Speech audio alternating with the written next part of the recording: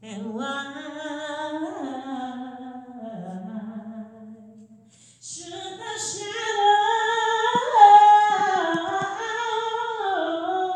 come?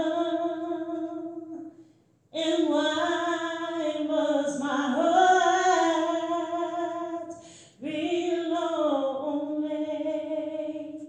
Sometimes it longs for heaven and home. When Jesus is my portion, a constant friend is He. His eye is on the sparrow, and I know He's watching. He's watching me. Yes, I sing because I'm happy. Yes, yes. And I sing because I'm free. Yeah, God's eye is on the sparrow. Hallelujah. And I know He's watching. He's watching me. What a friend we have. Yes. In Jesus. Woo! I don't know about you, but I'm grateful. Yes. You know, my testimony I shared earlier, I wouldn't be standing here now if it wasn't for the journey God took me on. I couldn't speak today because I used to couldn't form a word. I couldn't stand without a walker. I'm here because of the journey I've been on. And God, if it's His will take me further. The title tonight is Protect the House. All right. When I saw that, because the pastor moved me up, I thought, protect the house? What in the world does that have to do with Easter, protect the house? So I was like, Lord, have mercy. I started being a little jealous and envious that I wasn't on the day that was originally assigned to be. But God began to deal with me. He taught me something about protecting the house. The scriptures come from, as you know, we've already read all of them, so I won't even go back over them again. But I studied them, and I was asking God, what do you mean protect the house? And the dictionary defines, and this comes from our handout, zeal as fervor for a person, cause, or object. The word itself is synonymous with the feelings, expressions, and experience of intense passion. Zeal can be found in the blazing heat of our emotions. When, try as we may, we cannot resist reacting in the moment. Zeal cannot and does not take a passive posture or sit idle when action is demanded. Protect the house. Yes, Jesus. Protect the house. Overview. Psalms 95:7 says, we are the people He watches over, the sheep under His care. Psalms 31, if the pastor read it, I was going to read 1-15, but I won't go with that. What it's saying is God's protection. I come to you for protection, God. Rescue me. Have mercy. Yes. Protect the house. Deuteronomy chapter 7, 6-10 says, for you are a holy people who belong to the Lord your God. Of all the people on the earth, of all of them, the Lord your God has chosen you to be His own special treasure. Protect the house. The Lord did not choose you and lavish His love on you because you were larger or greater than other nations, for you were the smallest of all nations. And you know, just recently God gave me a sermon about, I saw you kicking around in your blood.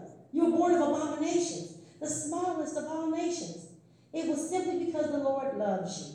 And because He was keeping the oath He had sworn to your ancestors, that is why the Lord rescued you with such amazing power from your slavery under Pharaoh. These are examples of things that God did in Egypt.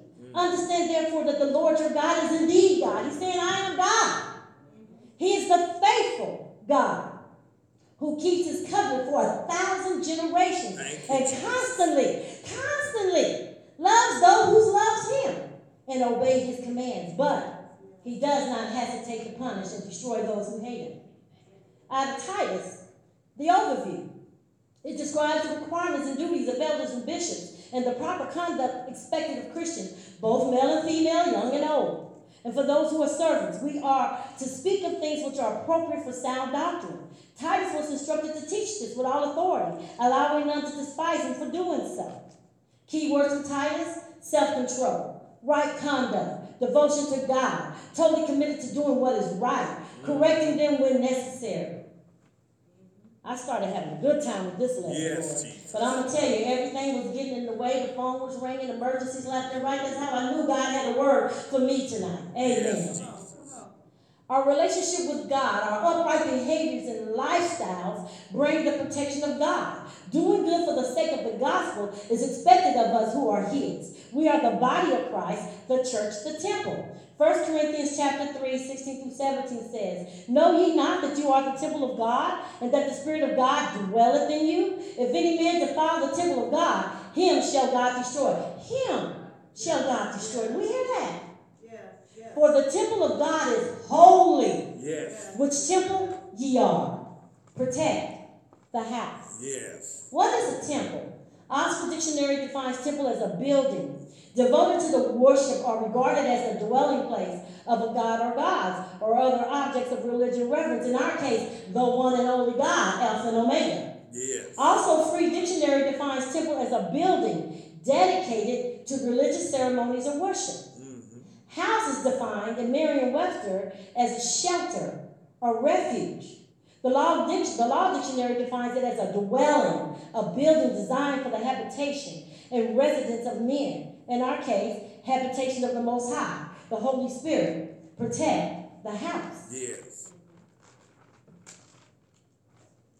At first, I was confused with this. So I was saying, what is the purpose? What are you trying to do, God? Why do I have this? What does this have to do with fasting and worship? And it stayed on my mind. I was thinking about it, driving. Whenever emergency came up, I got frustrated. I was like, I'm not going to finish. This is not going to happen. I'm going to throw up my hands in the air. But all of a sudden, when I was really striving with it, I started hearing paper.